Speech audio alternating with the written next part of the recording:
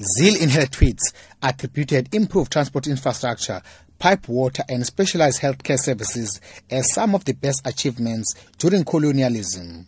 Colonialism was the first institutionalized mechanism of land dispossession of black people and the beginning of marginalizing black people according to their race and skin color. Although Zille later apologized, the party says she will be disciplined for her comments. Party leader Musi Maimane explains. In 1994, we had a pact to say we are better together.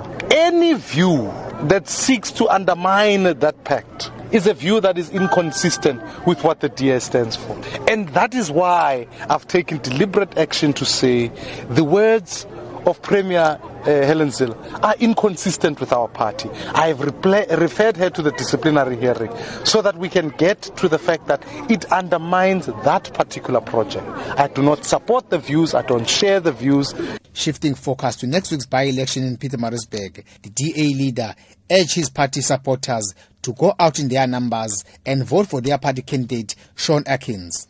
Atkins is up against ANC's Mel Williams and the IFP's Sakile Makhathini.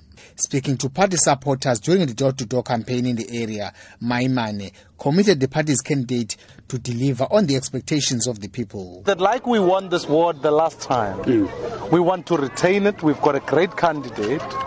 But furthermore, we want to be able to work for the people. This is a province where young people must be able to find jobs in this place. And therefore, I believe that whilst other parties have long forgotten about the people who are here, we've got to be a party that continues to champion the rights of the people who are here. And I believe confidently that as we saw change here, we are seeing change in municipalities. Soon we will see change in the province. Meanwhile, some of the residents in the area told Maimane about their living conditions, complaining among other things, shortages of houses and lack of job opportunities. I'm Vosima Kosin in Pietermaritzburg.